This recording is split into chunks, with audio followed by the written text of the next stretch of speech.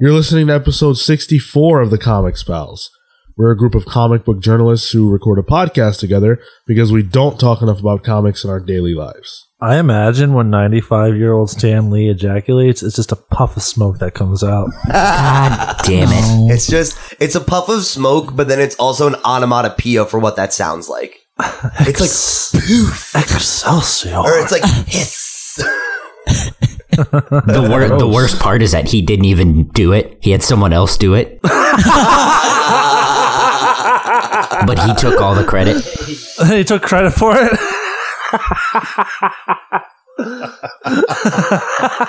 I just got that.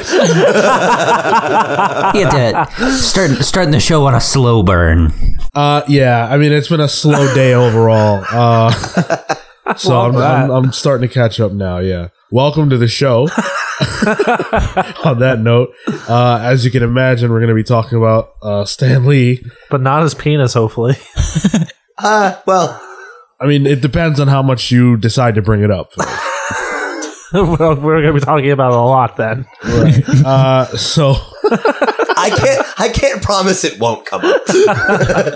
I don't know if this is supposed to be funny. Yeah, we're losing listeners real fast. Look at the live ticker, guys. It's going down. Yeah, so let's pivot away from that and let's just introduce ourselves real quick. So I am the host of the show. I'm Sean. I'm joined by Pete. Hey. Marco. Hello. Phil. Hello. And Kale. I'm Kale. And you guys can find our show all over the place. We are on iTunes. Where we are a 5-star rated podcast because we are 5 cool guys. You can contribute to that by leaving us a rating there. And of course, we are on all other podcast hosting platforms. We're on every social media platform. So wherever your social media is sold, you can find us. Get us on MySpace. Maybe not. Where musicians connect.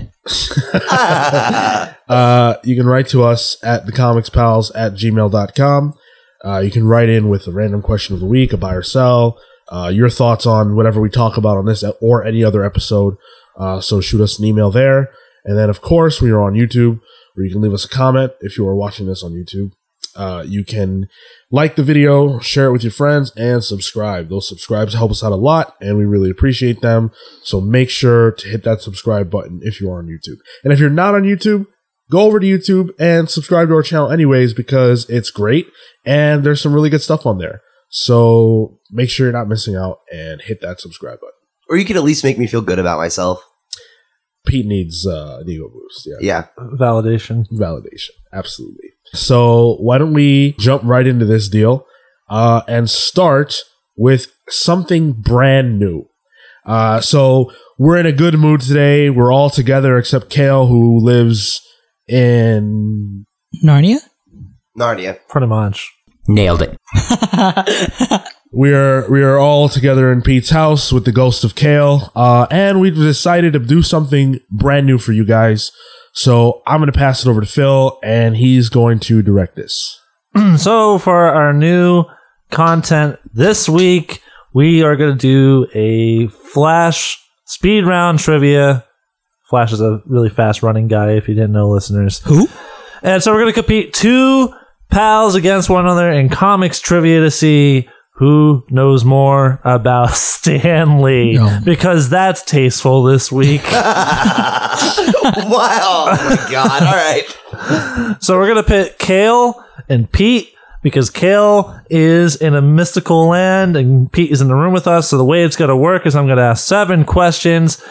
Kale's going to take his headphones off while I ask Pete these 7 questions. And then afterwards, I'll ask Kale the same 7 questions. Whoever answers the most wins. And if there's a tie, whoever answered the fastest will have the tiebreaker. Does that sound good to you guys? Sure. 60 seconds on the clock. So whenever you guys are ready, Kale, take your headphones off. Okay.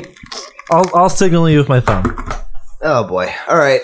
Let's see how much Put you me on the know spot here. Let's do it. about Stan the Man Lee. Who has the timer? I can do that. So, in the meantime, let's reflect on how good Stan Lee is.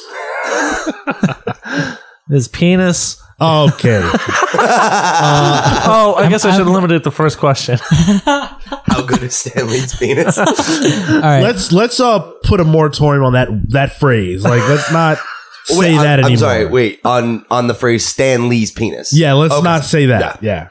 Okay, are we ready? Yeah. We're ready. Okay. Start the clock. Let's go. Stan Lee, with the help of what famous creator, created the Amazing Spider-Man? Steve Ditko. In what year was Stan Lee inducted into the Will Eisner Hall of Fame? Oh, pass. What does Stan Lee's signature catchphrase Excelsior actually mean? Oh, I don't remember. Pass. A week into working at Timely Comics, Stan Lee got his major break on what book? Captain America. Name one of two famous writers that Stan Lee worked with during World War II in writing training films for soldiers. Oh, pass. Why is the Incredible Hulk green, according to Stan Lee? The real reason he's green is because of a printing issue. But okay. And final question, what were the names of the characters he pitched to Playboy? Stripperella? No, that's the cartoon he did. I don't know. Pass. I'll do an eighth question. Which cameo of Go his back to was the his- beginning. Yeah, okay. Wait, ask me the cameo question. Yeah, okay. What's his favorite cameo, according to him? Was it? Oh, I didn't even get to ask it because you fucking hemmed and hawed. Thanks, Phil. Do you know? No. The rule is Spider-Man 2. Nope. Okay. The rule is Just go back. yeah. You go Okay. back to the beginning, give them the opportunity to answer any questions that they passed. I was going to take a guess on the induction one. Yeah. See, Yeah. Yeah. All right. Kale, you ready? Yep. So am I going to get the same amount of time because Pete and Sean had a whole conversation in the middle of that, or? No, you got 60 seconds. we stopped it at 60. Okay. All right, Marco, whenever you're ready. And go. Fucking smart, Alec. Stan Lee, with the help of what famous creator, created the Amazing Spider-Man? Steve Ditko. In what year was Stan Lee inducted into the Will Eisner Hall of Fame? What What does Stan Lee's signature catchphrase Excelsior actually mean? Great job. A week into working at Timely Comics, Stan Lee got his break on what book? Oh fuck. The Rawhide Kid. Name one of two famous writers that Stan Lee worked with during World War II in writing training films for soldiers. Yeah, pass. Why is the Incredible Hulk green, according to Stan Lee? Gray wouldn't show up on the printer. What were the names of the characters he pitched to Playboy?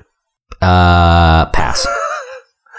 In what year was Stan Lee inducted into the Will Eisner Hall of Fame? Done. all right. So I'm our champ. Pete answered 3 questions right, and Kel answered 2. So Pete wins. Just to go over the answers, it was Steve Ditko that he created Spider-Man with. He was inducted in the Will Eisner Hall of Fame in 1994.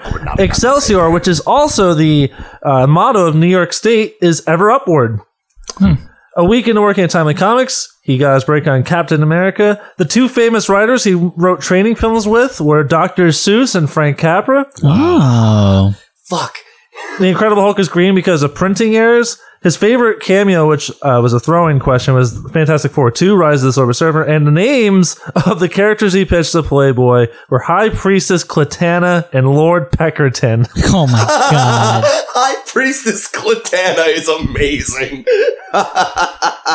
I was blown away the first time I heard that. That's funny, man. amazing. The Dr. Seuss thing, I did know, but I could not, like, I was just not remembering it on the spot. The Eisner thing, like, I thought it was way later than that. So I would have said earlier. I thought it was like 2000s. Like, I thought that happened while I was paying attention to comics. Right. It was 1994. I also know that he had a period of time where he was working on like children's comics, and that's where my answer for the Rawhide Kid came from. Yeah, the Captain America one was one of the ones I got right, because I remember that was part of the reason he revived Captain America for the Avengers, was that he was such a big fan of him.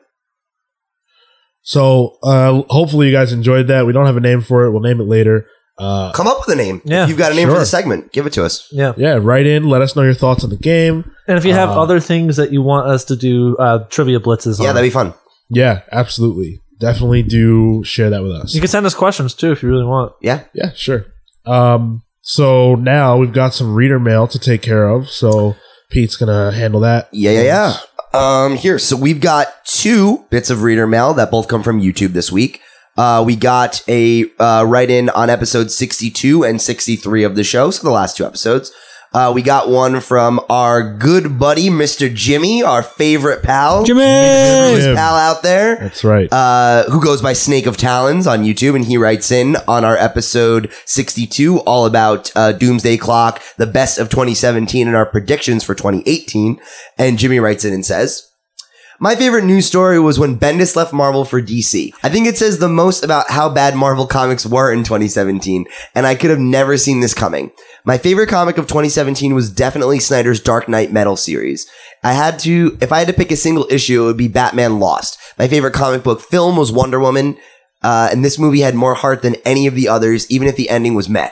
I agree with you. My favorite Comic Pals interview was the one with Yannick Paquette. It was nice to hear his and Morrison's process on Wonder Woman Year One. That was one of my favorites too. Yeah, it's a real good one. Earth One, by the way. Thanks for the love. Yeah, Earth One. Sorry about that. I think Affleck will leave Batman in 2018, and I will be happy about this. I don't know why we got an old grizzled Batman with a young Justice League. Of course, besides to fulfill Snyder's wet dream, wait. I'm sorry.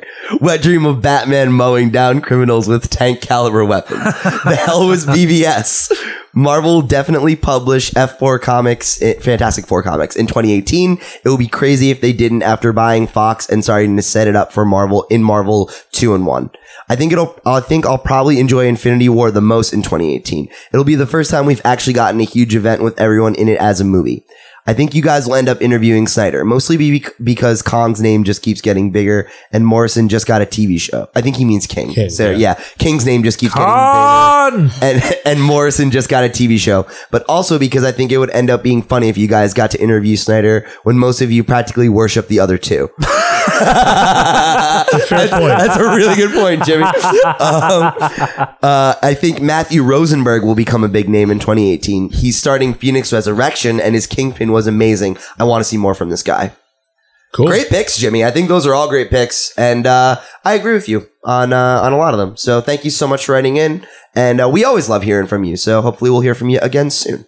Yeah, I think you probably were correct on a lot of the stuff that you predicted. Will we interview Scott Snyder? I think of the three, he's probably the most accessible, but I also think he's the most willing to do things like that. He's very giving. I think we also made the best connection with him. At Comic-Con, we actually talked with his publicist. He met you. He said he would do an interview. It was just a matter of it not coming together. Yeah, so I could see that coming to fruition. Yeah. We had a similar bite with Tom King, but I agree with the fact that he's like so hot right now. I feel like he's just all over the place, you know? Yeah.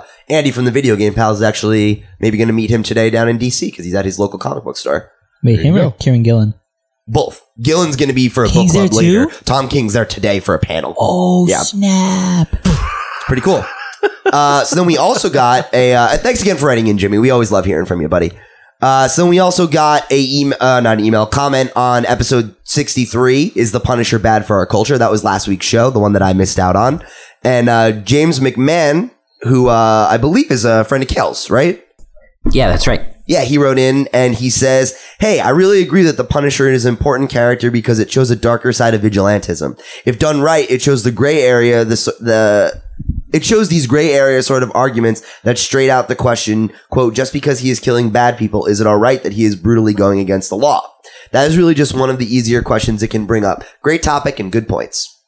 Thanks, awesome. James. Yeah, thanks a lot. I agree with you. I think that the Punisher is an important character in Marvel, in particular because vigilantism in Marvel is different than it is in DC, because in DC, Superman is a thing.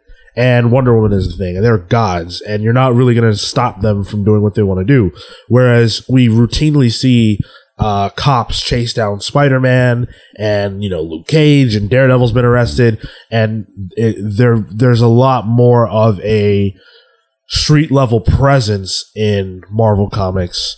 The police in Gotham work with Batman, not against him, so it's very different. And I think that the Punisher existing in Marvel is important to show that what they do is definitely illegal, number one, and that the wrong person having the same sort of idea could lead to lots of death. Right. Yeah, and I think the point that James made there, I think, is a really salient one. And I know I missed out on this conversation, so stop me if I'm retreading ground from last week. But I think the big thing for me with Punisher is, and I'm not a huge Punisher fan, but what I think makes the Punisher work, and it was one of the things we talked about in our review, is that I think he exists to hold a mirror up to stuff like that, and you're not supposed to identify with Frank Castle. Like, empathize with him, sympathize with him for the tragedy in his life, sure. But he's not a character that you're supposed to idolize. And to me, Punisher isn't the problem for our culture. It's the people that put him on a pedestal in the same way that we've criticized people that do that for Batman or the Joker or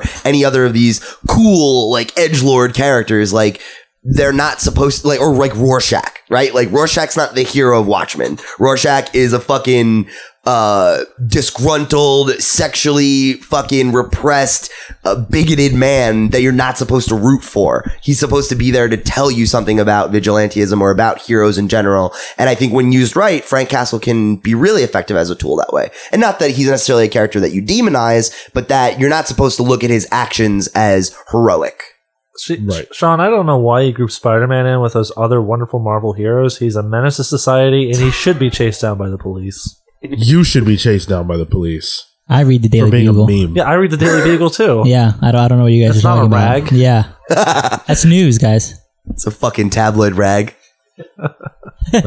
Anyways, yeah. So thank you for writing in, both of you guys, and keep sending in those comments. We appreciate them, and of course, we'll read them on the air.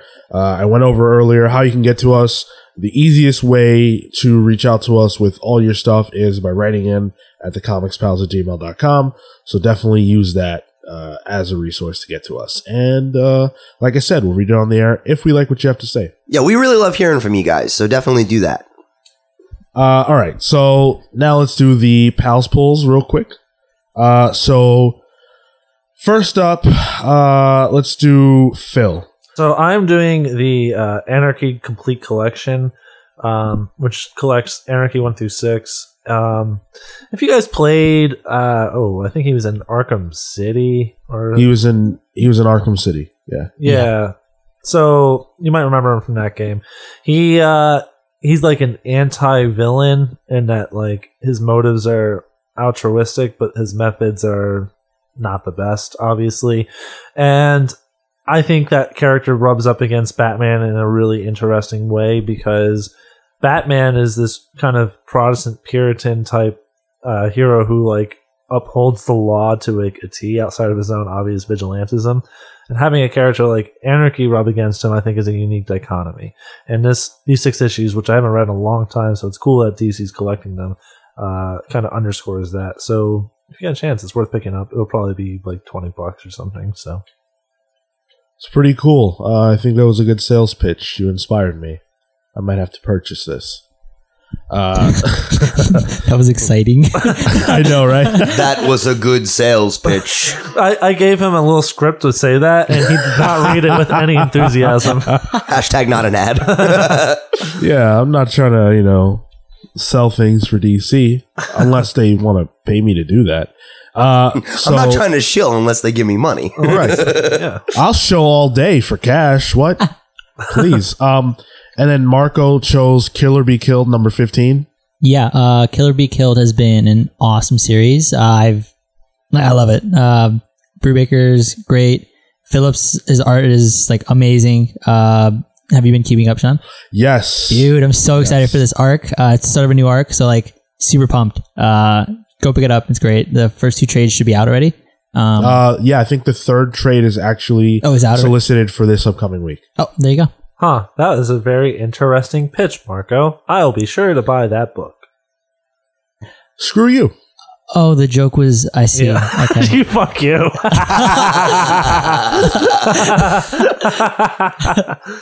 And then you also chose Star Wars 42. Yeah, I missed out on a couple of issues of. I haven't been up to date with Star Wars.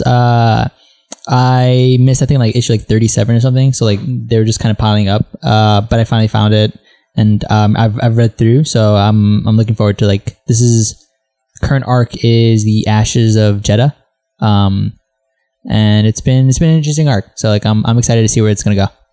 Cool, yeah, and I like Kieran Gillen on this. Yeah, there wasn't like a huge shift.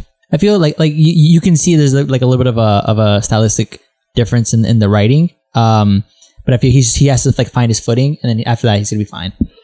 Sure, and I mean he's been playing in this space for quite some time. Yeah. Like the Vader series, so it feels right. How long is this? Like, What issue are we on Vader? It's been going on for like 2 years, right? Vader ended. Yeah. Oh, Yeah, is this a new series then? Well, the series that Marco's referencing is Star Wars. Oh, proper. okay. I'm sorry. But Darth Vader relaunched with Charles Soule as the writer Okay, because I know that they did a new number 1 like just a couple weeks ago, right? a few months ago. Yeah. I it's think on, it like, issue ended. 9. It ended on 25. I think. Yes, it ended Yeah. on 25. It's a good run. Yeah, very good. I know you were really into that one, right? Yeah, I was pumped for that. I was obsessed Awesome. with that. So good. And actually, yeah, never mind.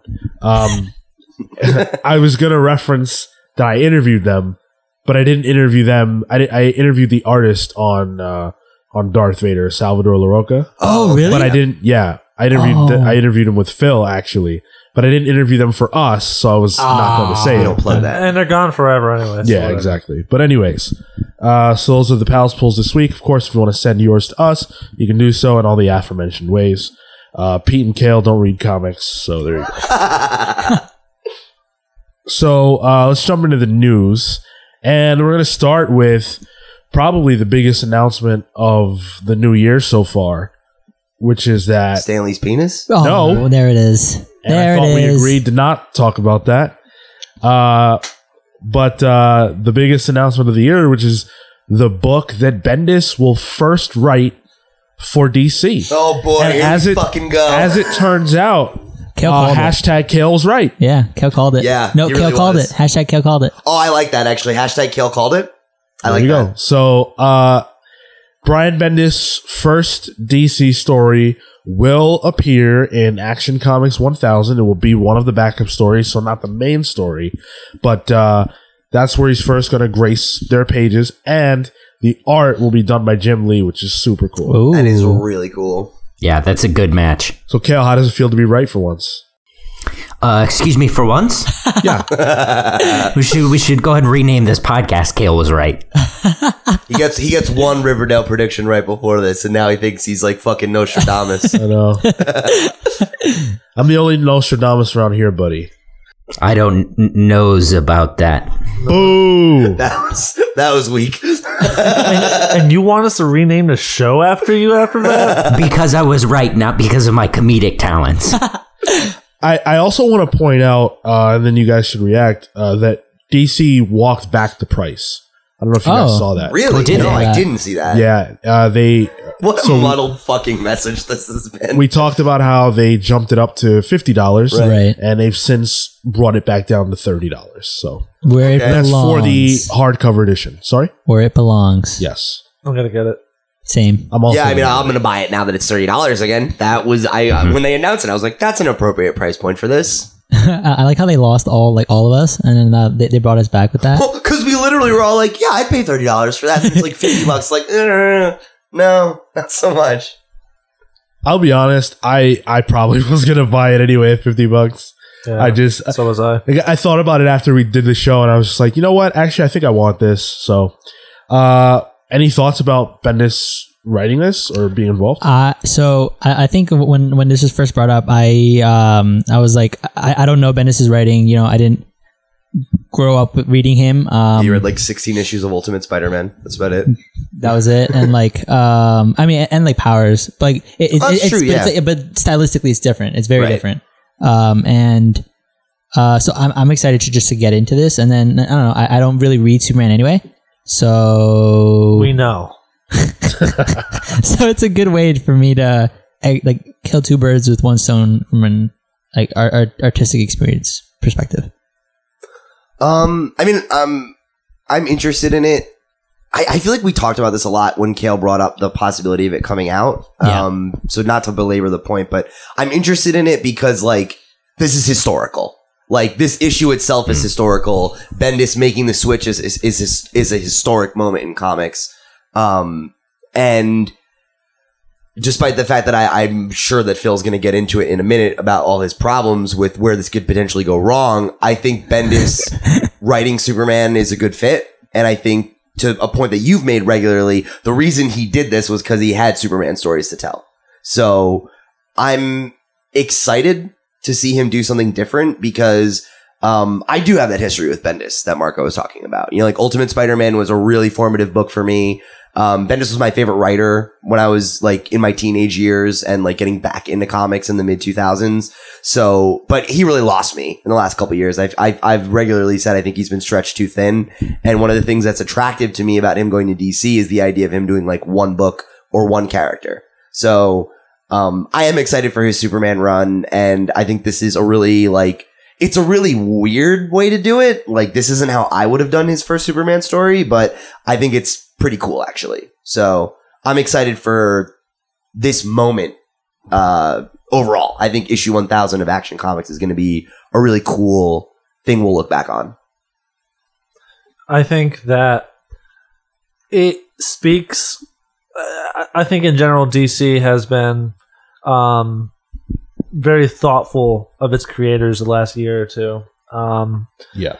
And putting Bendis on Superman Action Comics 1000 is putting him over in a big way. That's making him seem like a really big deal, and they're pairing him with Jim Lee, who's the co-publisher of the company. And what was it Sean said last week? They don't let him down from his ivory tower too often. So exactly. him coming down to do this is cool. Yeah. I'm not confident in the quality of the book. I'm not traditionally a Bendis fan. I don't really like most of what he writes. I think that he writes the same way on every book, which is not inspiring. But we'll see. I mean, that's all there is to it. We'll see. I'm not super into where Superman's gone the last 2 years as it is. I am into the idea of a shakeup. If he's got stories to tell, maybe he'll write better than he usually does. So we'll see. Yeah, I mean, I'm in full agreement. I've said my piece already about what I think about Bendis writing Superman. I think this makes sense. Wait, you're in full agreement with who? Oh, with Phil. Okay. So you don't think it's going to be good? That's not exactly what I said. No. Phil's saying that if Bendis has a story to tell, that there's a good shot that it could be good. Yeah. And I agree with that. And I think him taking part in something like this is cool for him. It's cool for us. It's a draw for the book. Definitely cool for DC. Yeah, they're making this the most impactful thing it can be, and I'm in favor of that. So they've now made the $30 price point even more worth. More enticing. I mean, this has to be the first monthly comic book to hit 1,000 issues, right? Yeah. So Yeah. this is like, as far as I know, this is industry. Like, this is significant in the industry. We should fact check that. No, it definitely is. Yeah, it's the first comic to reach 1,000 issues. Period. It must. And at the very least, it's the first superhero one. Yeah. Yeah. So we will talk about that book when it launches for sure. When we all get the hardcover. So Sci-Fi has released a trailer for the Krypton series that they're doing. So weird. So this series is akin to Gotham or Smallville, except for the part where Clark / Kal-El is not a character in the show at all. The difference, which the trailer highlights, is that someone from the future goes to Krypton to tell Clark's or Superman's grandfather what his son will ultimately be, and warns him about a threat that's coming their way because they want to eliminate the chance of Superman ever existing. So, what do you guys think about the way the show looks and about that as a pitch? So I thought it was a really good idea. I thought that it sort of upends your expectations like a lot. It's not because when you guys said Krypton, I was like, oh, it's Superman. Son of a bitch. but It literally doesn't even make sense. no, but like looking at it looks just like a sci-fi show. It just looks like a science fiction show. Everything about it, the way it was shot, the way it looks like it's being produced was just very thematically consistent with that whatever niche genre is trying to hit. And I thought it was really well executed, at least from what I can see in the trailer. And to make that and still sort of connected to like DC Comics, I think is a really cool synergy. So I mean, I'm looking forward to it, honestly. Just because there's no Superman. Specifically because there isn't.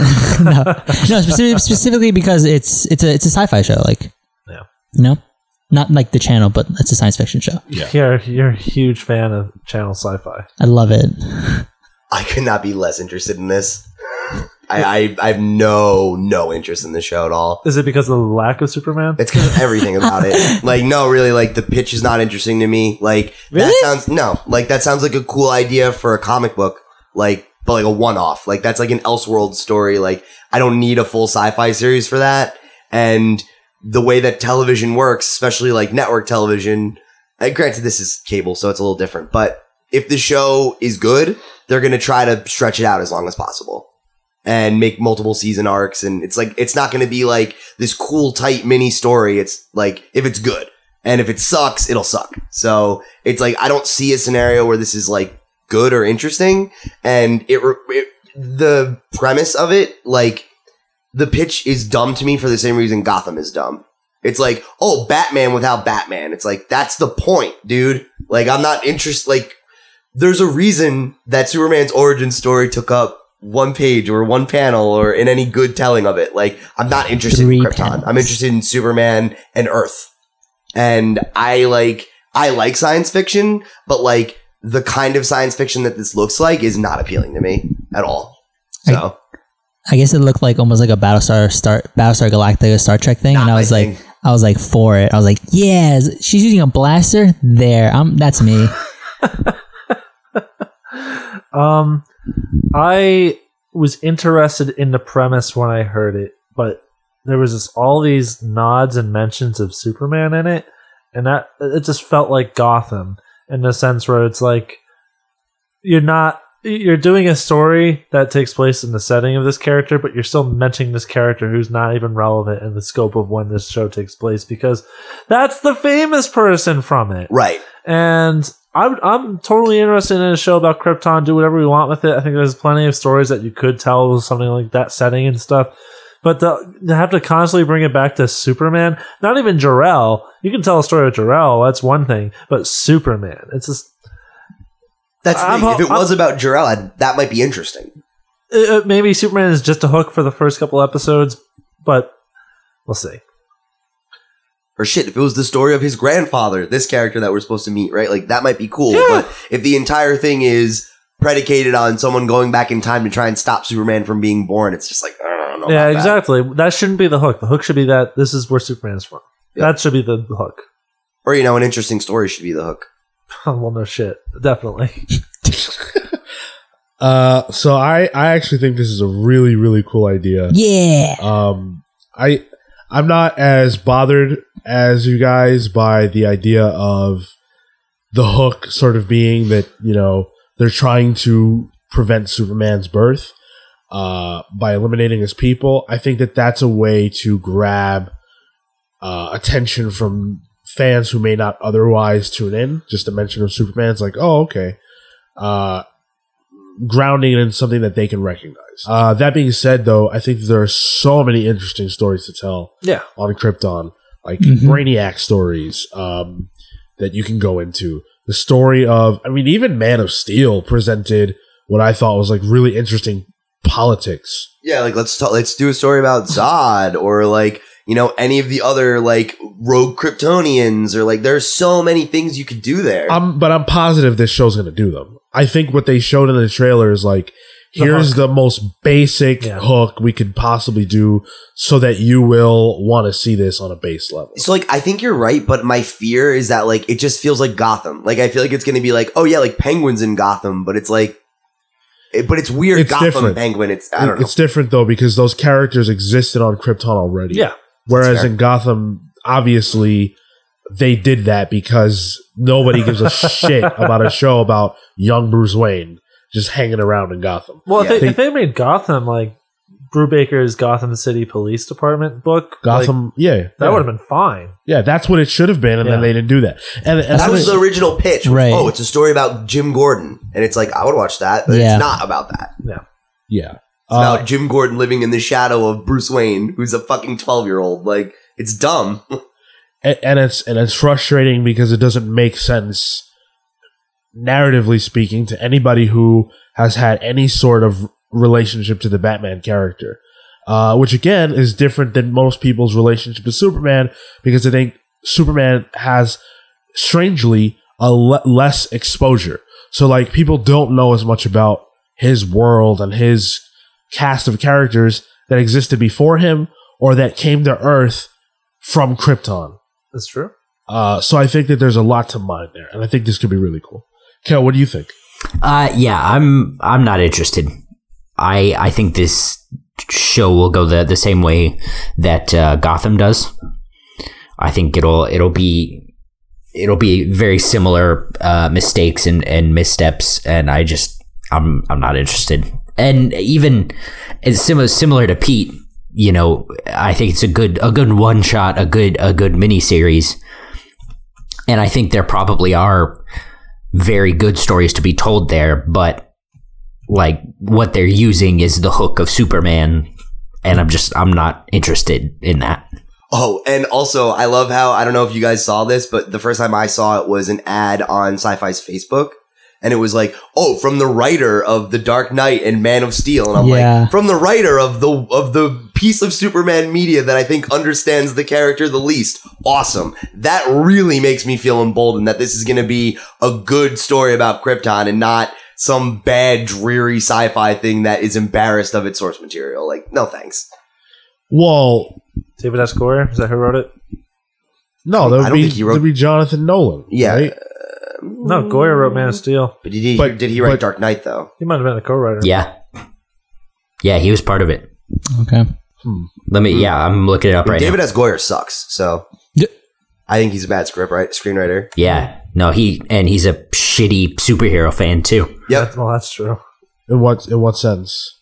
He was shitting on people for like liking She-Hulk and Martian Manhunter. Oh, right. He was saying, Yeah, he said he thought Martian Manhunter was lame. and then he said like She-Hulk is a fucking male sexual fantasy or something, which I mean may be true, but I don't know. But like it's a shitting on people. Yeah, it's David S. Goyer. Huh. I hate David S. Goyer as a writer, so Well, The Dark Knight was really good, The Dark Knight is really good. so He's just a he mix, can't be that bad. He's a mixed bag writer, I think. So moving along, DC Comics has announced that their partnership with John Ridley is going to continue with a new series. Sounds really cool. So for those of you who don't know who John Ridley is the person who wrote 12 Years a Slave. Academy Award winning Oh, film. nice. Right. So that's a major movie, and he has worked with DC already on a series called American Way. So there was American Way, and then the sequel, which is currently being published, is called As Above, So Below. So American Way, As Above, So Below. Okay. What was American Way about? Actually, I'm not sure what it's about. I haven't recent looked into it. Yeah, it's recent. Cool. It's an ongoing partnership that they have with him. But the book that he's going to be publishing with them now, it's a miniseries titled "The Other History of the DC Universe," and basically what it's about is it's about celebrating and putting the spotlight on characters who are quote unquote marginalized. Basically, what they're talking about is minorities. So women,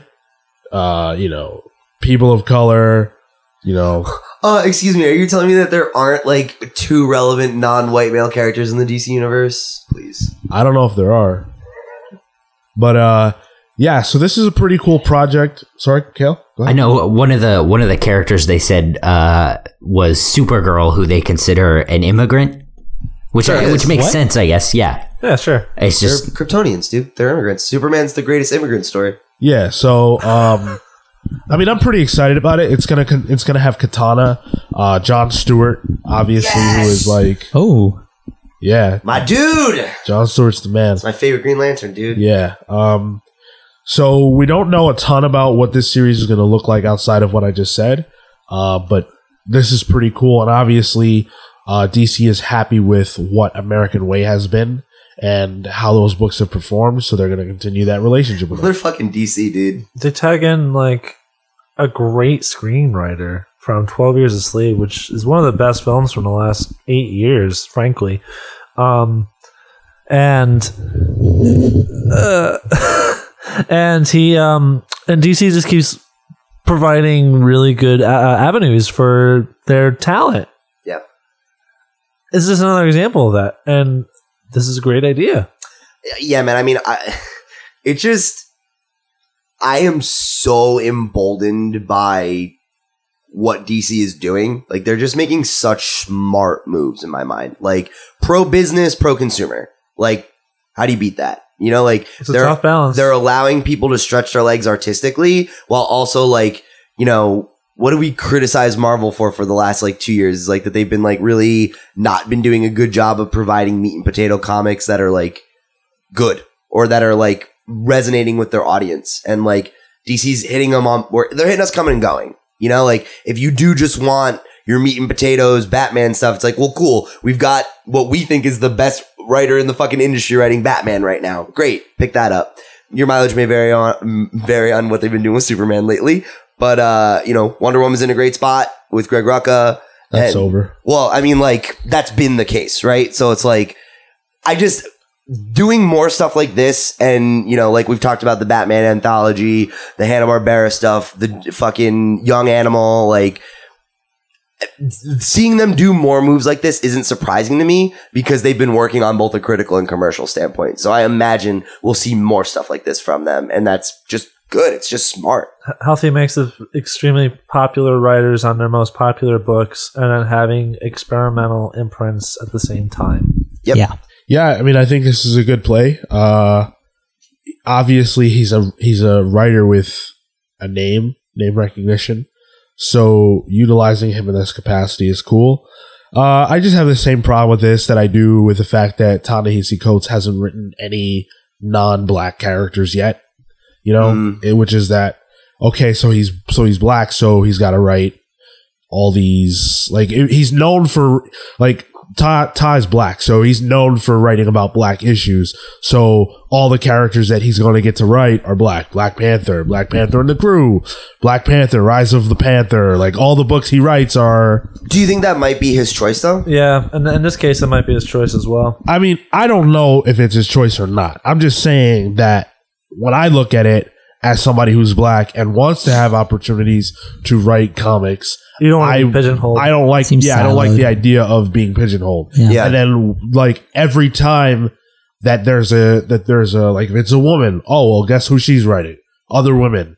If it's a whatever Yeah. minority you are, guess who you're gonna get to write? Like, it's Yeah. always like that. Yeah, if you're a white guy, you can write whatever the fuck Like, you want. yeah, if Yeah, you're a right. white guy, you get to write Captain Marvel, She-Hulk, and Captain America, and Iron Man. Like, Right. doesn't matter. And Black So Panther. you get to create Jessica Jones and Miles Morales, but also write Captain America and the Avengers. Like, Yeah. you get to be Bendis. Yep. I will say, I guess what's cool about this, though, is I like that it's about, like, you said it was about marginalized characters, and, like, Kel brought up they're going to do, like, Supergirl. So, like, that's an example. Like, he'll get to probably stretch his legs a little bit with this series specifically, since it's not just about black superheroes. It's about, you know, great. Like, you're right. It's still, like, minorities, but, like, Supergirl's a white woman. So, like, at least he'll get to, like, With blonde hair. at least he'll get to get outside of that a little bit with this series, it seems like. Sure. It won't hit me, though, until he's writing Superman or Batman. I think that's cool. That's legit. So, moving right along, Oni Press has made some major announcements, Yeah, baby. which are all really cool and interesting. So, it's their 20th anniversary year, and they've got several new announcements to make. So, this is huge, actually. They're changing from Diamond to Simon and Schuster as their book publisher. Which is, like, enormous. Wait, really? Yeah. Yeah, dude. It's like they're one of the only relevant publishers to do that. Yeah. That's That's huge. going to make waves. I'm very Yeah. interested to see how that sort of develops.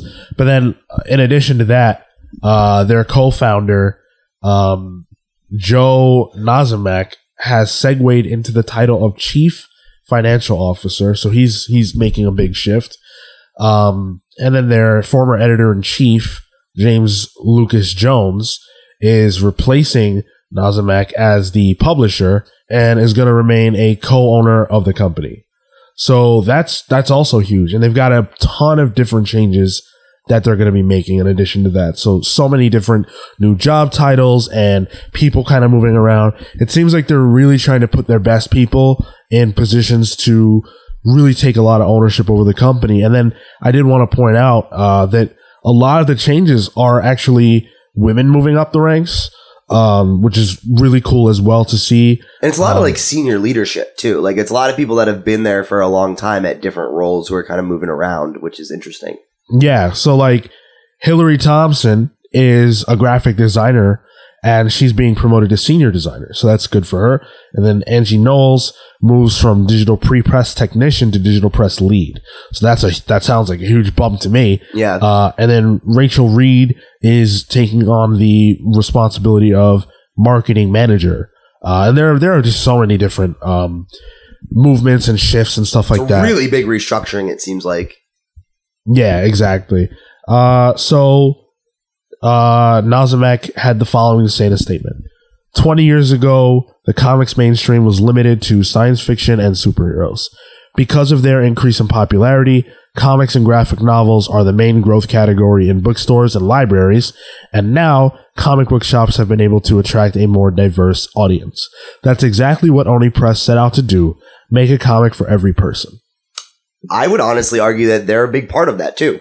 Like, in my mind, like, and I know like Marco and I are probably the biggest Oni Press fans here just because we're both so into Scott Pilgrim. Yeah, Scott Pilgrim and, you know, the other works that have been published there by O'Malley. Yeah. To me, like, Scott Pilgrim was the first book like that I was exposed to. You know, like the movie came out when I was like 15 or 16, and that was around the time they were publishing the last volume. And I had never read a comic that wasn't superheroes or science fiction or that was like about romance, you know? And granted, that obviously existed, but I think for like mainstream audiences for our generation, like that was my first exposure to stuff like that, you know? Or even like the idea of buying a graphic novel instead of singles in that way, you know, was like a thing that was unique to them. I'd never read a black and white comic before then either. Like, they definitely, to me at least, were the first publisher where I experienced something different than what I had before with comics, but that still spoke to me. So it's really cool to me that they're still around, that they're growing. 20 years is a long time In this industry, Yeah. Yeah. no joke. I'm happy for them. I don't think I read any Oni Press book at all. And to be honest, nothing that they've said here is about content. So it doesn't make me want to read anything that they're putting out. But hopefully with these announcements, we're going to see, I mean, it's the 20th anniversary. I would imagine that they're going to try to do some major things in the sphere of, you know, actual books. So hopefully they put something out that's worth my money. I mean, not that they haven't, just that it's not on my radar. Yeah, I was going to say, dude, Heartthrob. Oh, you're right. Wow. I forgot that was Oni Press. Yeah. There you go. Yeah. Awesome. And if you guys are listening, I have a friend named Kale Ward who I'm sure would love to write for you. You're not wrong.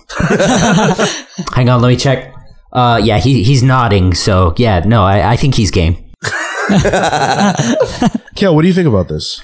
I'm not huge on you know the editorial side of things, other than Titan for obvious reasons. What are those reasons? It's weird. It's a weird conflict of interest that I hopefully will be taking advantage of. Kale Nepotism Ward. It's editorial teams and like the corporate structure of comics is just something I've never really been a part of or interested in. It sounds good.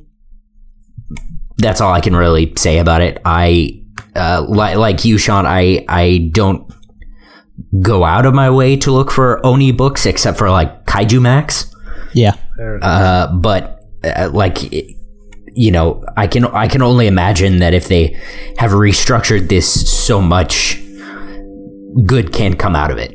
And just going back to the switch from Diamond to Simon & Schuster, like that's just huge in itself because Diamond is essentially a monopoly. Yeah. In comics publishing. So like that for a major publisher like that to make the switch, I don't know if that's going to have any like, resounding, like, if that's going to be heard throughout the rest of the like the comics publishing world. Like I don't know what this means for maybe like a smaller press, like a Black Mask, or like even an Image, Boom, Dark Horse, like well, obviously we'll have to wait and see like what happens, if anything. But I mean, from that standpoint, like that's it's a ballsy move, because I'm interested to see how their sales are affected after this. Because Diamond has like low key been known to sometimes like affect publishing like that, sort of shutting people out. So I'm interested to see what is the outcome. Yeah, I would really love to get somebody from Oni on the show to talk about that decision, like why they made the move, because obviously it's business. Like they must be saving money or something. Like they must realize that, like, because I don't know, like you don't see a lot of Oni books in comic book stores.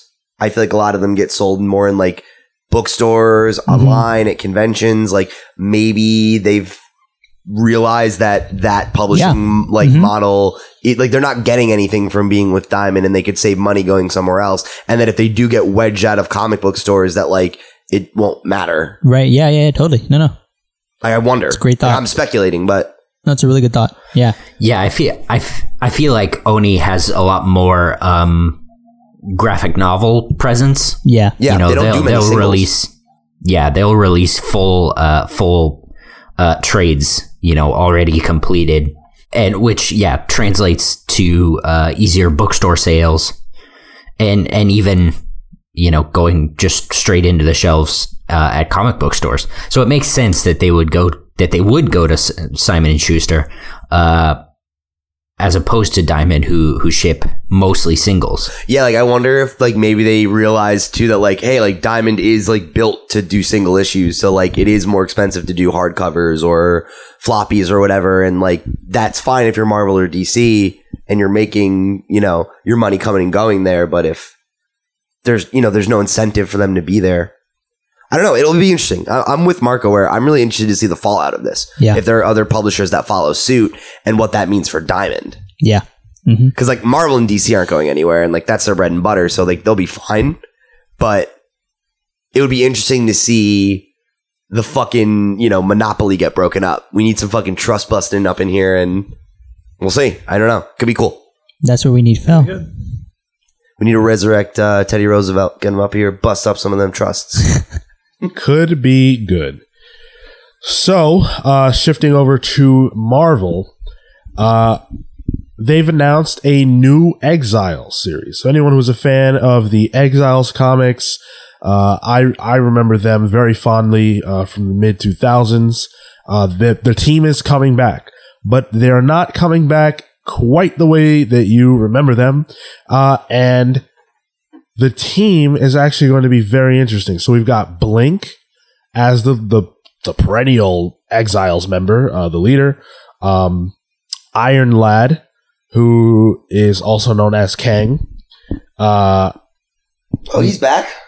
Did he ever leave? Or? Iron Lad? Yeah. He's back. I don't remember. Maybe I'm misremembering. I could have sworn that the original storyline where they introduced him wrapped up with him like going back to the future and being like blinked out of existence or something. But Well, dude, I don't remember. It's Exiles. Anything is possible. That too. Like these are alternate reality versions of all these characters pretty much. Okay. So like for example, Kamala Khan, Miss Marvel, is on the team, but she's an old grizzled veteran of being a superhero and is only known now as Khan. Oh, that's cool. That's really cool. That's really cool, man. A chibi ex-baby version of Wolverine From the Mojoverse. What? from the Mojoverse. What? Are you fucking kidding me? Yeah. I need to see his this, name is yeah. Wolvie. His name is Is Wolvie. it really? Yes. Oh my fucking god. This is amazing. Oh my god. Kamala's really rogue cool. hair too. Yeah. And That's badass. last but not least, Valkyrie from Thor Ragnarok. Yeah, I saw that one. The headline for that. That's fucking badass. So what's interesting about this is that the Valkyrie that we know from the comics is obviously not black and not. I mean, she's a blonde-headed white woman, Not an alcoholic. right? So how does this sort of work? Marvel historically loves to introduce versions of their characters from the films into the comics. They did so with Nick Fury in the Ultimate Universe, and then transplanted him into the main universe through some shenanigans. A very convoluted story. Just to clarify, I think, because I don't think you misspoke, but it sounds like you said that they put him in Ultimates from the movies, and it was the other way around. Oh, I see what you mean. Yeah. You're right. Yeah. Just one for the listeners. He came first in the Ultimates, then he was black in the movies. Yeah. And then they made the Nick Fury in the Nick Fury Jr. or whatever. Yeah. Very convoluted. Story. Very convoluted. Yeah. I always thought he was black. I don't know. Well, it's because you're casual. Yeah, Ultimate Nick Fury is black because he legitimately, like, they straight up contacted Samuel L. and like, can we use your likeness? And he was like, yeah, whatever. He used to be David Hasselhoff. Now he's Sam L. Jackson. Yeah, that's accurate. So, yeah, I mean, I think this is cool. It sounds fun. Yeah, I love the Exiles. Me too. That was one of my favorite books in the mid 2000s. I'm interested to see where this goes. And who's writing it, Sean? Oh yeah, that's right. So the creative team is actually really interesting. It's Saladin Ahmed, and the art's going to be done by Javier Rodriguez. Yeah. So Ahmed is currently on Black Heard of Bolt, him. which Oh, is okay. a book that a lot of people are really lot of good enjoying buzz. right I hear it's now. good. Yeah, I heard it's good. So I really like the creative team on this. It's cool. As we say on the Comics Pal show, it could be good. All right, but I need more of a take than could be good. I mean, I like I said, I think this is a fun concept. Like, I like, as much as I like serious superhero stories or whatever, like, it's fun when you just get something like this that doesn't take itself too seriously and is like just a weird mashup. Like, this is the fun of comic books that you can get away with, or specifically big two comic books in my mind, that you can get away with a team that has characters from 5 different universes, and one of them's literally a chibi cartoon version of the most edgelord character ever made. Like, that's cool. It's fun. I think it sounds like it could be good. It could be good, but it could be a fun, like, mini. You know, I don't necessarily need an ongoing with this team, but you're gonna get it. Well, what's fun about the Exiles is after a while they will shake up the roster and start doing new characters from new universes to shake up the roster. Like, that sounds good. Yeah, I think this could be fun. Yeah.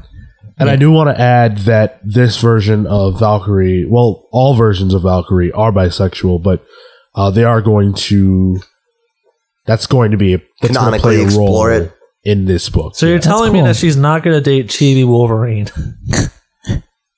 No, I mean, she might. She's gonna date future Chibi X-23, or she could just date old Kamala Khan because old Kamala Khan is hot. The book drops. Sean with the hot takes. Yeah, the book drops April 11th. All right, so not too far away. I probably picked that up in a trade. It looks off the walls. Like, it's cool. Something to look forward to, for sure. So, one thing that most fans of the Marvel Cinematic Universe have clamored for is a Black Widow movie. Where is my Black Widow movie? And now it looks like we might actually be getting one, because apparently Marvel Studios has commissioned a script from Jock Schaefer, who is a writer for The Blacklist, to write a film about the Black Widow. This is so strange. Because obviously it's cool. I'm into the idea of a Black Widow movie. I've been pro that for a long time. I think it makes sense. But I was really under the impression that Scarlett Johansson was done. So maybe she's not. Like, I think she would come back for a solo film. Maybe. Yeah. Yeah. A Black Widow movie would be right up modern ScarJo's alley. Yes, that's her MO. I think otherwise she'd be done, you know, and understandably, but where it's like, oh, I'm going to have my own film where I'm going to be paid very handsomely for it. Hell yeah. Yeah, that said, we don't even know that it will be featuring ScarJo. That's So true. Yeah. I was gonna say maybe like after whatever happens in Infinity War, like That to me seems like a weird choice, though. Like, why would you do it now when you lose? Like, because it's like It would feel too late. not only that, but like Scarlett Johansson is literally the most bankable Female actor. female next to Jennifer actor. Next to Jennifer Lawrence. More, I would say. She's the second highest. paid actors. Earning, She's got the highest. What's the word? Gross. Yeah. true. So this writer Schaefer, she has a pretty extensive history as far as what she has worked on, which does give me hope for this being good. She made her debut in 2009, writing a Tribeca film called Timer, which she also directed. So she's got chops there as well. And then I mentioned Blacklist, which was a. It's actually kind of weird. I'm not entirely sure what it is. But I guess it's like there was something in that called The Shower, and it was a sci-fi action comedy with Anne Hathaway. Oh yeah. The movie was called The Shower. That's what this article from The Wrap is saying. So, interesting stuff. But she's got a history to her. She's done quite a bit of work. So I'm excited to see what she puts together, and if we ever even get to see this movie. I'm not 100% convinced that it comes out. Yeah, it might not even happen. But in the event that it does, enough people want to see this. And for the longest time, she was like the only female character in the Marvel Cinematic Universe that like fought bad guys. So I think it'd be fine. It'd be good to reward those fans. I just think it's a no-brainer. Like, just do it. Make the movie. Like, we saw with Captain America 2 that tight superhero spy thriller was great. Worked out fine. You just gotta get Jeremy Renner in there. I mean, I don't think you need that, but I wouldn't be against it. Like, I wouldn't be against the idea of like a, back in time when they were partners, they're on a shield. Like, that could be fun. It could be good, and let him play second fiddle. Yeah, or I mean, they've made reference to prior adventures that they had. Yeah. Yeah, like what was that? The thing in Avengers where they're like, oh, This is worse than this thing. yeah, right. Yeah. Like, oh, I remember that time and wherever. Like, yeah, let's go see that. Or like, I'd watch a fucking Black Widow Nick Fury team up. That'd be cool. Nick Fury's got a mission. And 2 eyes. Let's go in. I'll send you in. Like he's the guy in the chair. Maybe he shows up for the fight at the end. Like, fuck yeah, let's do it. Sure, absolutely. There's so many ways you could play a Black Widow movie and like literally just give me a decent spy movie starring Scarlett Johansson. People are gonna fucking show up for that shit. I think I'd rather see a movie with a giant Black Widow. Get out. I'd rather see a giant Black Widow eat you, Well, I'd watch that movie. yeah, I would too. but I want to see it in real life, like not. I want to watch a giant spider suck all of the juices out of your body. And back to Stan Lee's penis. What? What? That's the cameo in that movie. So I'm way more excited about the potential of a Black Widow movie than the movie we're about to talk about, because apparently Fox is looking for Tim Miller to work on a Kitty Pryde film. He is allegedly currently producing a Kitty Pryde movie that Fox would potentially release. Now, I have several questions about the prospect of such a film. One being, Fox is getting ready to be purchased by Disney. Or, well, they tentatively are purchased by Disney. So, how does that work out?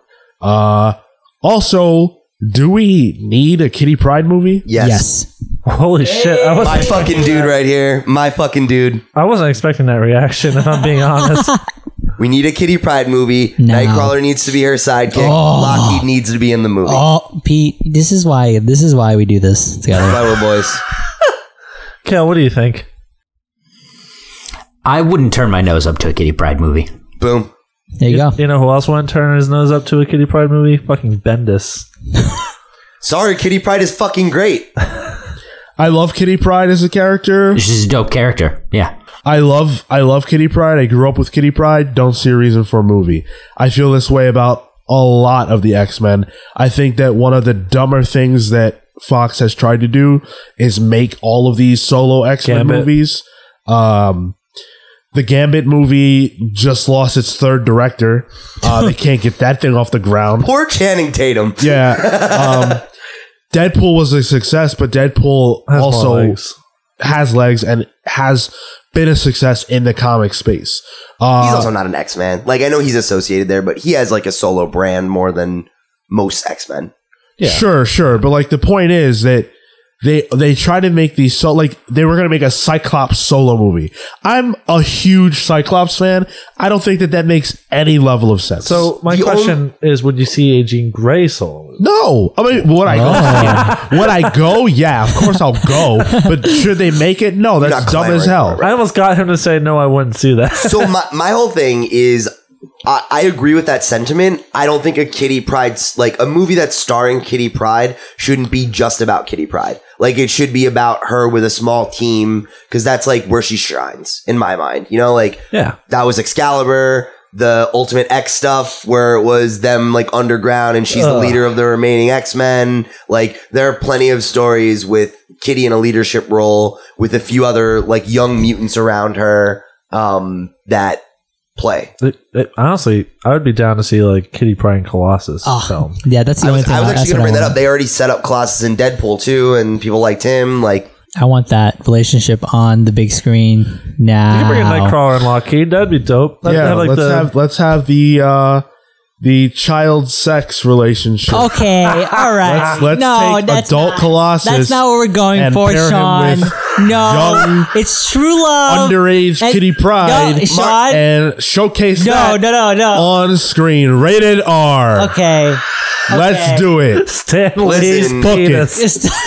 Listen, just because Marco likes to watch anime and it's sexualized young women, doesn't mean that you can make fun of his interests like that, okay?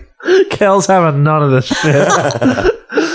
I'm just saying. It's not illegal in Russia, Sean. Oh, okay. I was down for a Kitty Pryde Colossus rom-com up until that came up, and now I'm out. But is that not... I mean, listen, let's face facts. She was like 14 and he was like 19 or something. That wasn't cool. Yeah, it's something like that. Yeah, but at the same time, like, the Reed and Sue Storm storyline was that for a while too. I mean, you know, that stuff gets retconned, gets written out. Yeah, they wouldn't write that into the movie. Yeah, they'll age her up. All right, but guess what's going to happen when they make that movie? Guess what articles are going to be published? # not mine. Fox making a movie about adult male who rapes child and their relationship. It was statutory, Sean. It was consensual sex. I'm done with this. Just a minor. No. I'm just saying, this is what happens. There's no minors in space, Sean. Let's bury this topic in the cold, hard ground. So... I don't know. I honestly There's don't. a joke about Stan Lee's dick there, Phil. Let's leave all that out. I don't see this movie getting made. I don't see this happening. Could be good. We'll see. Now, we have to talk about something that we'll all be far less comfortable with than we were talking about the relationship between Colossus. That's saying a lot. Stan Lee's penis. Oh, no. There it is. See, no? I don't think we're going to be uncomfortable talking about it. This whole episode has just been a fucked up charade. I feel like you just wanted to say charade. I mean, it was the first word that came to mind. There you go. So we are talking about Stan Lee. By now, most people have probably heard the allegations about Stan Lee and what he has been doing. So the story was broken initially. I'm sorry, Marco is making very immature gestures with his fingers. Got called out. I had to. Initially, we learned from Mail Online Which is a fucking rag. Just want to point that out. I just hate the Daily Mail. It has nothing to do with the story. So they broke the story initially.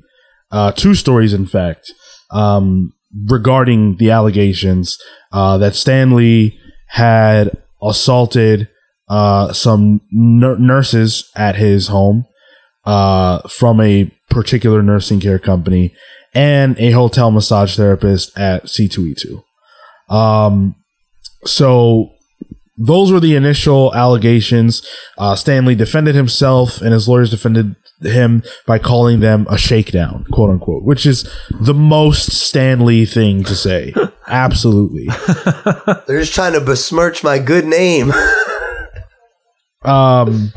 Now, of course, throughout this process, people have come out to defend Stanley. People like Pete have said that the Daily Mail is not a reputable website, which certainly it has made a lot of false allegations and accusations about various stories. Just to clarify, like the Daily Mail is like in many ways a tabloid. Like they regularly write about celebrity gossip and things that are patently not true. So that was where my jab at them was coming from. So that I think was where a lot of people were kind of leaving it, the space of like, we don't know if this is true or not, but this is pretty weird. Yeah. If anything, could Stanley do this? I don't know. Maybe he's done some messed up stuff to other people, but that's a far cry from sexually assaulting anybody. Sure. However, shortly after the initial wave of allegations came out, Bleeding Cool, who have been, they've been the champions lately of telling these stories. Of course, Rich Johnston broke even more news about this subject. And, brace yourself because this is about to get super uncomfortable. So it sure will. Yeah. So this is from the Bleeding Cool article. 2 days ago, a prominent comic book creator offered an alternate perspective after reading these reports, writing online about attending a comic book convention last year and meeting Lee again. Ah man, I only believe this because the last time I saw Stan, he gave my wife a little grope and an extended kiss. I thought it was funny at first because he's Stan Lee. He was 94 at the time, and while strange, I thought harmless. My wife even cracked up. But reading this story makes it a lot less funny. And his wife joined the thread to back it up, saying, true story. At the time, thinking about it, it was funny. Little old man, comic legend. He pulled me on his lap and full on kisses me. I laughed it off. But yeah, that totally happened to me too. So that was that. And then, of course, people came out to say that she was lying or deny her story. And she said, so you're saying I wasn't groped and he didn't try to stick his tongue down my throat while my husband was watching during a meet and greet? That was 6 months ago, by the way. So 6 months ago from now. So this was at a comic convention that took place 6 months ago. I don't know which one it was. I haven't really tried to track it. Thinking it could have been Philly, but I don't really know.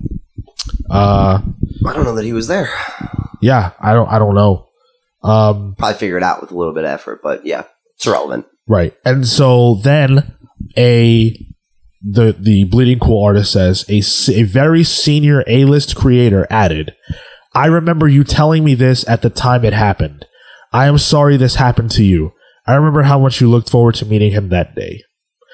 So that is corroboration that Stan Lee has done this to someone who has no reason to lie and there's no real gain. And this is a husband and wife saying it and then a third individual corroborating the story. I also think when you read the tone of these, it's like there is no reason to lie because what would they possibly have to gain from it? Right? Like they're not trying to blackmail him or anything like that. They're just like, oh yeah, no, like hearing this story, something like this is like, I remember him doing something kind of shady like this too. Right. And for them, in the context of their experience divorced from this new information, it's like, oh yeah, it's just Stan, like it's just an old guy, like, which to be fair, media has portrayed old men as perverted, like on television and in film, and that there's always like a harmless nature to it. That's funny, yeah, it's cute, it's played up for humor. So the fact that they would have reacted that way in their experience with him in that moment is not a surprise at all. No. And why they wouldn't say anything, because to them, it was nothing. But now that all of this is coming out, it's like, yeah. It puts it in a new light. Exactly. Yeah.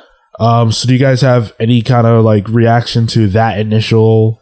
Yeah, I mean, I not really. Like, when this story broke, I very much came at it from the angle of, look, this sounds plausible, right? Anybody who knows anything about Stan Lee beyond the very, let's say, revisionist way that I think the public looks at him now, that he's, lovable grandpa. Yeah, right. The lovable grandpa who created Spider-Man. And, I think the reality of the situation is that we have an issue, I think, in our society of like trying to paint real life people with the same kind of brushes that we paint fictional characters. And like Stan Lee isn't a wholly good person, or, and I don't believe he's a wholly evil person either.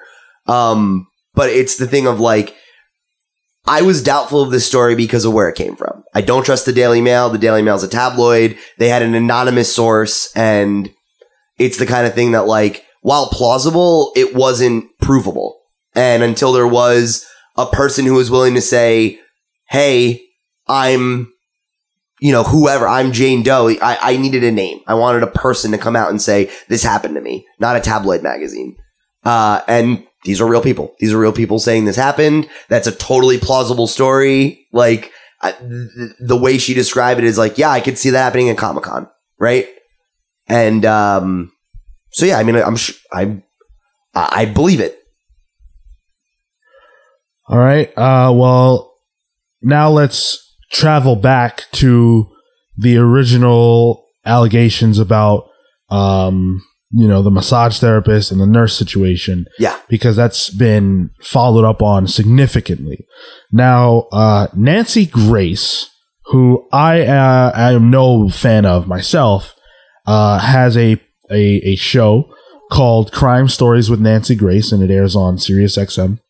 And the more recent episode of that show focused in on the sexual harassment allegations involving Stan Lee. Now, Alan Duke was on the show. He is a co-producer of the show, and apparently he has been on Stan Lee's case about this kind of thing for several years. So for some time now, he's been involved with this. And so what I'm going to do now is I'm just going to read his words, Duke's words from the show, and that'll build the story here, and then we can just react to it overall. So the following is from Duke. Well, I've been on Stan for several years, and people know I know. So sometimes when things happen in his world, they reach out to me. And that's what happened. I was recently asked for help by a young lady who was hired by a nursing company to take care of Stan Lee. And it was a rather disturbing text, one that could not be ignored. So I started digging into it, and what I found was that there was not just one, but maybe as many as 6 nurses who were making allegations against Stan Lee. And then Nancy Grace asks him for the text. And the text is, "Hi, Alan. Maybe you can help me. Stan Lee," and then she names an employee of Stan Lee, "tried to rape me. The employee ripped off my shirt and this is what it says, grabbed by my breast." Okay, real quick. Is there a period there? Yeah. Stan Lee's employee tried to rape me? Or is it... It's okay, I'll read it again. Yeah. And then she names an employee of Stan Lee, tried to rape me. The employee... period, ripped off my shirt and grabbed by my breast. That's how it's written. Okay. So he said he would kill me if I tried to go to the police. And the following is from Duke. So we've not substantiated that this actually happened. In another communication, she indicated that she has actual phone video of some of the things to corroborate this. But the bottom line is this unleashed a whole investigation that's going on. I will say it is not a police investigation. So that's not great. That's terrible. So he continues on. I have documentation of as many as 6. And as Alexis said, Alexis is a co-host on the show, or I think it was Dr. Bethany suggested, also a co-host. more could come forward. But these were women who were giving 24-hour around-the-clock care. In one of the communications with one of the nurses, she writes that as this incident happened, this alleged attempt rape happened, that Stan thought it was funny, that he was laughing. And I can tell you from sources who know him, even though he knows that the allegations are being made public, he's not taking them seriously. Because keep in mind, at Dr. Bethany, you can talk to this is a 95-year-old man who's as rich as you can imagine. His movies have sold more than $20 billion in tickets. So he doesn't have a care in the world. His wife died, and frankly, he's not taking this. I mean, his lawyers are, but he doesn't seem extremely concerned about what's going on. And then Duke follows up. None of them, the nurses, have gone to the police. Several of them have gone to lawyers, and the lawyers have been exchanging letters from Stanley's lawyers. Now, it would be the Los Angeles Police Department or their particular jurisdiction, and I'm not aware of anyone who has gone to them at this point. As this one nurse told me, she's afraid because she says she's been threatened with her life, and the person, not Stan Lee, but the person who made the allegation, I do have copies of his criminal record, which shows he actually has convictions for violence. And then the article goes on to talk about what the lawyers have said and, various things of that nature, and yada, yada, yada. There is another very disturbing allegation in this article, that alleges that Stan Lee was actually abusing Joan. And I don't know if this is true. The Bleeding Cool article itself kind of calls into question Alan Duke's true knowledge of this whole situation, just because why is it that people are texting Alan Duke? If you want to read more of the article, you can read it for yourself. I'm not going to get into all of the stuff. I've covered enough. But obviously this is heavy stuff. So what are we thinking? Well, now you can see why the game at the beginning of the show was in such poor taste. So the Duke stuff, right? A lot of that's news to me, so I'm processing some of it.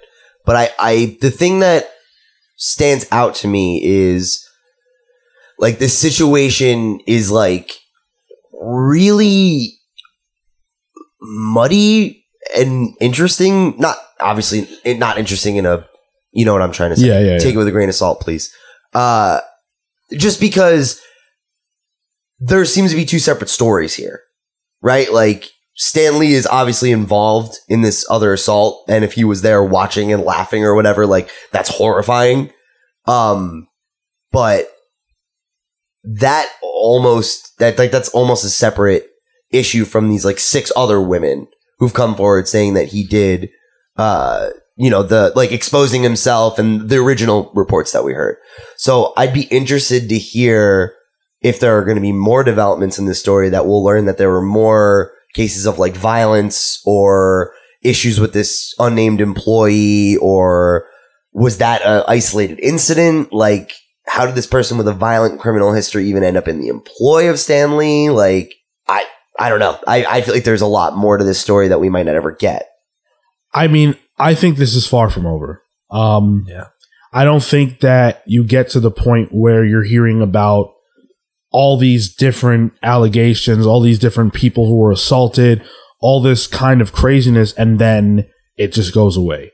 I don't think Stan Lee has the power to make it go away. And I think that obviously his lawyers are aware of this and that there are talks that are currently undergoing. What's weird to me is that the police haven't been involved, or at least it doesn't appear that they've been involved.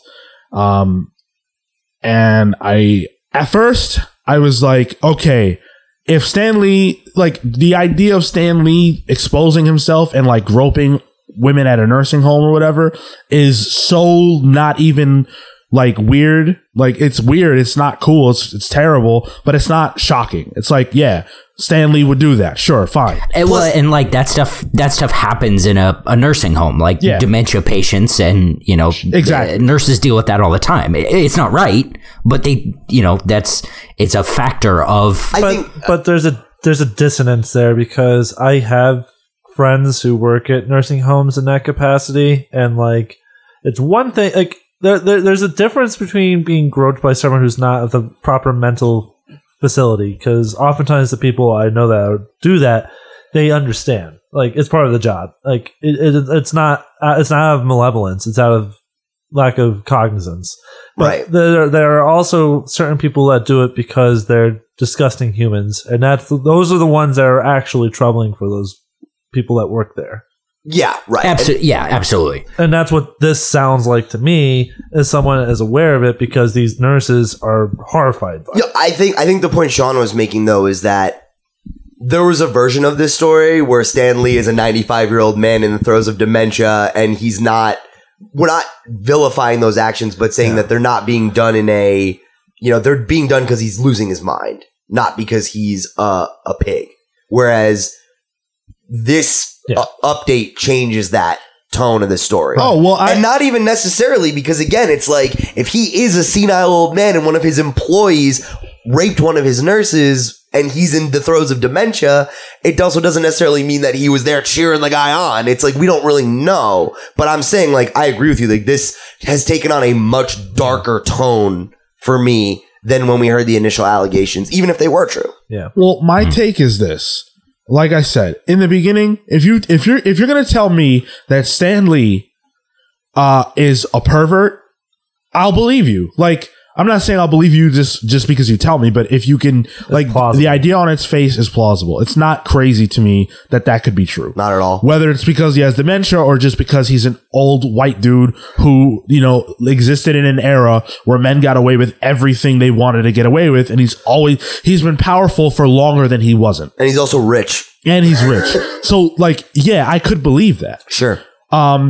That he's a pervert, that he's a pig, but that he's a rapist, that was like a harder sell for me. Yeah. And also because the original information was coming from a website I don't trust. Right. But not that Bleeding Cool is like the paragon of truth, but they're doing the reporting. Akira Yoshida, like, they broke that story. Like, Right. and again, they didn't like this came from other people. And like, the Alan Duke thing. Yeah. The Alan Duke thing. The creators' comments from the con. Right, like, and the creators' comments from the con. I believe that 1,000%. I have no reason not to believe that. And if he did do that, which I'm assuming he did, because I don't see why these people would lie, I still don't think that's cool. I think it's weird as hell. But the people in the situation who are not me didn't think much of it when it happened. Again, because I really do, and you can argue that it's a cultural thing, but I think it is the difference of, hey, this is a 95-year-old legend, and yeah, what he did was inappropriate, but That's how that's they took Stan it. They Lee. laughed. Like, yeah, right. Right. Like, they laughed at it, and that's way different. When you add in the Alan Duke portion of this, that's when I start to think, are we talking about a guy who is actually an evil person? Yeah. Or are we talking about a guy whose wife just died, who is 95 years old, and who is losing it? Yeah. And doesn't know what's going on in those instances, and is employing people. Who knows if he hired them or if he has someone who's Stan Lee's not hiring people. right, who hired somebody who is an evil person, and who knows what this person is doing to Stan, or what he might have done to Joan. If Alan's allegations are true, that he saw a picture, I didn't want to go into it, but he says that he saw a picture of Joan Lee looking sad and bruised. And the allegation that he's making is that Stan or someone in Stan's employ was abusing her, and that's actually why she died. Now, that's like a whole other can of worms. But am I going to believe that Stan Lee was abusing his wife? I don't know if I can believe that or not. But if you're going to tell me that a guy is raping women in front of Stan Lee and telling them that he's going to kill them, could that guy also be abusing elderly people? Yeah. Totally likely. Right. Like, that's a situation where you have a violent person in a position of power and probably very little to no oversight. And I'm about to stop talking, but I just want to make it clear. I'm not trying to say that Stan Lee has no culpability. I'm not trying to say that I'm not willing to believe that he did anything wrong in any of these instances. I'm not trying to defend Stan Lee. I don't give a shit about Stan Lee. Let me just make that clear. Like, I respect what he's contributed to comics, but I don't know him personally. I don't have a relationship to him. I have no interest in defending him. Right. I'm simply stating that it sounds to me like there's more to this story than we know, and that there could be a situation here where this is a guy who is out of his mind and dealing with people around him who don't have his best interest in mind and who are using his money and power to hurt people, to hurt women. And maybe to hurt Stan, and I don't know the fullness of that. So yeah, I mean, I think that disclaimer goes across the board, right? None of us are here to defend him, but that's also that's not what we do, right? We call ourselves journalists because we're trying to have a conversation about the story, and the reality is we don't know the full picture here, and either of the scenarios you just laid out are equally plausible. So and yeah, I'm totally with you there. We don't know. We don't know where Stan Lee's responsibility is here. We don't really have an understanding of where he is mentally, or who else is even involved. Any other takes, guys? I think this story gets worse before it gets better. I don't think it will get better. Yeah, I think this is you say we don't have the full story yet. There's going to be more that comes from it, and I think that is only going to get worse. Yep, and I think regardless of who is ultimately the guilty party, whether we walk away here thinking it's Stan Lee's unnamed employee or it's him, I agree with you that we're going to learn a lot more unsavory details about this story, regardless of who is ultimately responsible for, the real shit here. It's gonna suck. What do you think, Marco? Yeah, I agree. We're gonna learn more, and at this point, there's just a lot of unknowns. But where it seems like it's heading, it's not anywhere we want to be, and sort of. So, we'll obviously provide updates as this comes out, but I don't know. It's just it's unsavory, and I guess all we can really hope is we find out what happens, and we learn the truth, and we do what's right ultimately. Yeah. Kale, what do you think, man? I don't know. We've talked about quite a bit of this as it has come out, throughout the week and everything, and I may be leaning further toward, yeah, Stan Lee's a piece of shit. He's always been a piece of shit. Everybody knows that, or everybody should know that. Everybody who's knows anything worth their salt in comic books should know that, even just based on the credit situations with the Marvel characters. You can say that this situation is separate from that, and because it's just shitty business dealings or whatever, and that's true.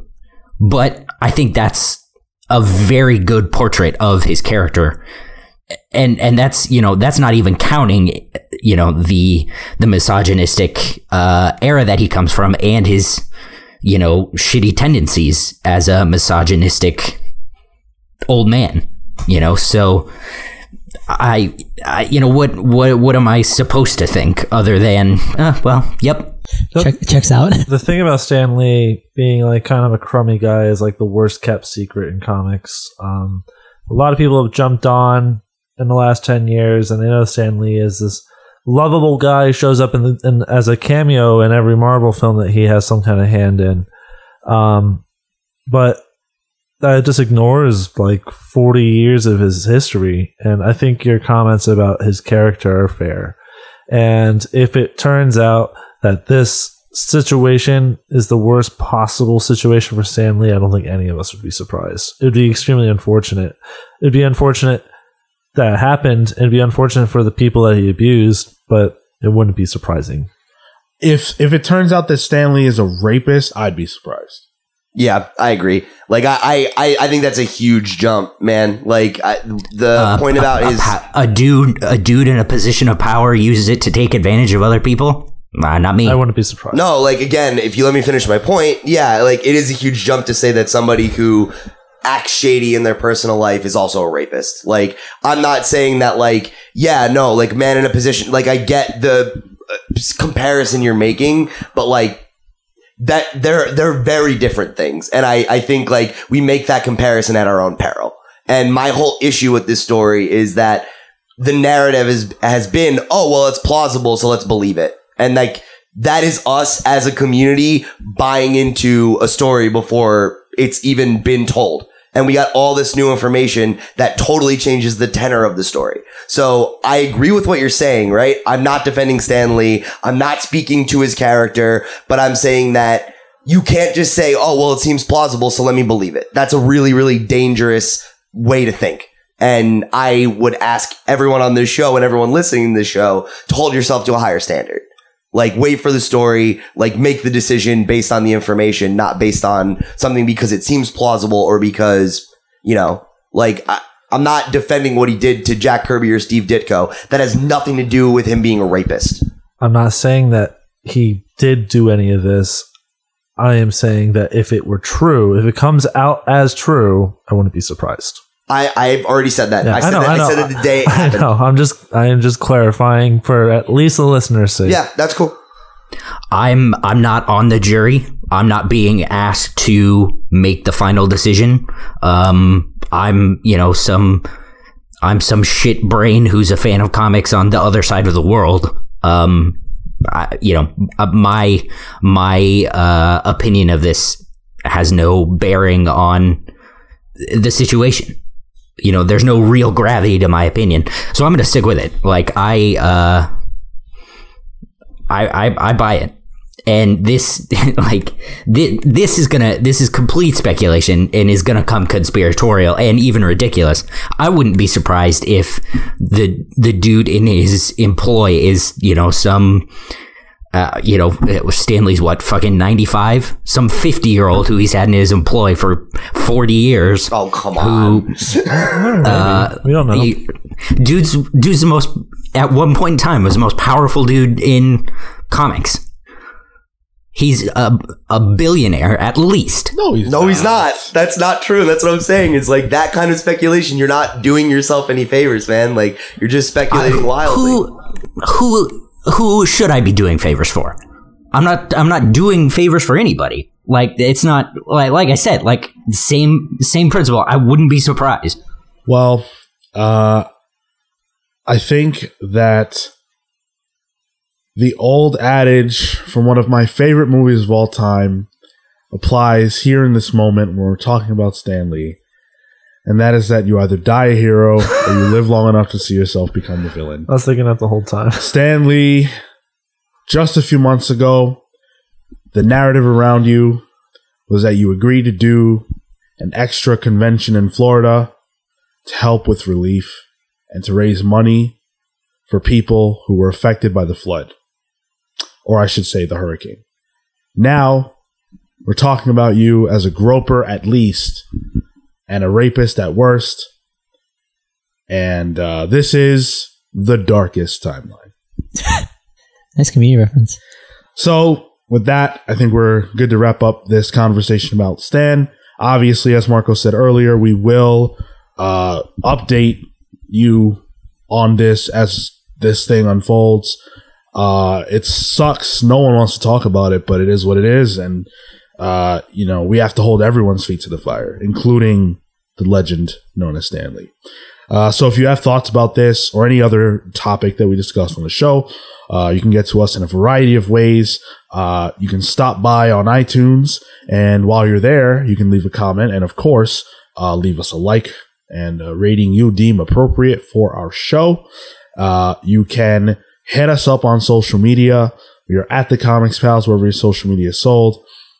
You can write to us at thecomicspals@gmail.com, where you can hit us with your random question of the week, a buy or sell, or your thoughts on this or any other subject that we've talked about on this or any other episode, because we need validation.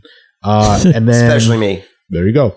And then last but not least, as I've said, we are on YouTube, where you can leave us a like, drop us a comment, share the video with your friends, thus letting them know that we exist and that you like what we do. And the most important thing you can do is hit that subscribe button. If you have a friend and for whatever reason you just happen to have like access to their YouTube account, why don't you just go and subscribe to our channel on their YouTube account. Just leave them that gift. When they get on their computer again or when they access their YouTube again, they'll have Comics Pals videos to watch. That's the best gift you could give them in the new year.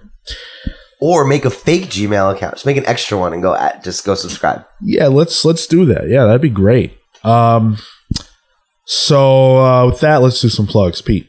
Cool. Thank you guys again so much for joining us here on another episode of the Comics Pals.